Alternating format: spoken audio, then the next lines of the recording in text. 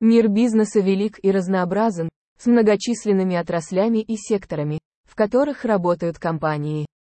Ниже я перечисляю некоторые из основных направлений бизнеса. Сельское хозяйство и продовольствие, включает сельское хозяйство, рыболовство, производство продуктов питания и напитков, пищевую промышленность и гостиничный бизнес.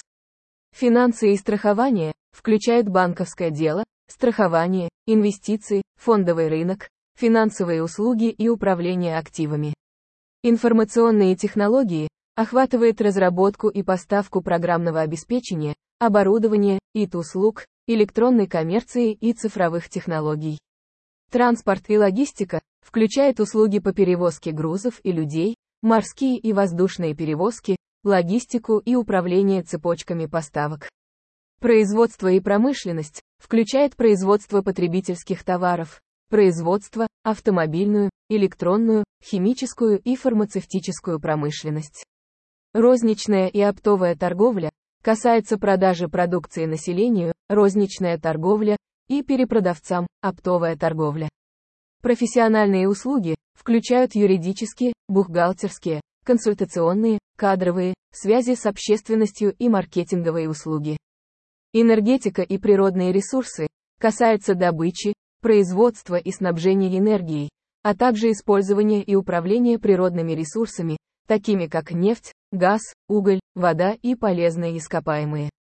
Образование и обучение, включает школы, университеты, институты профессионального обучения и услуги корпоративного обучения. Здоровье и хорошее самочувствие, включает здравоохранение, фармацевтику, больницы, велнес и медицинские услуги. Медиа и развлечения, охватывает СМИ, издательское дело, телевидение, кино, музыку, игры и индустрию развлечений. Строительство и недвижимость, включает в себя строительство зданий, развитие недвижимости, управление, а также продажу и покупку недвижимости. Туризм и путешествия, это касается индустрии туризма, туристических агентств, туристических и гостиничных услуг. Окружающая среда и устойчивость, включает компании, занимающиеся защитой окружающей среды, устойчивостью, возобновляемыми источниками энергии и экологически чистыми продуктами. Это лишь некоторые из основных направлений бизнеса. Каждая отрасль может быть дополнительно разделена на различные подкатегории, создавая бесконечное разнообразие возможностей и секторов, в которых могут работать компании.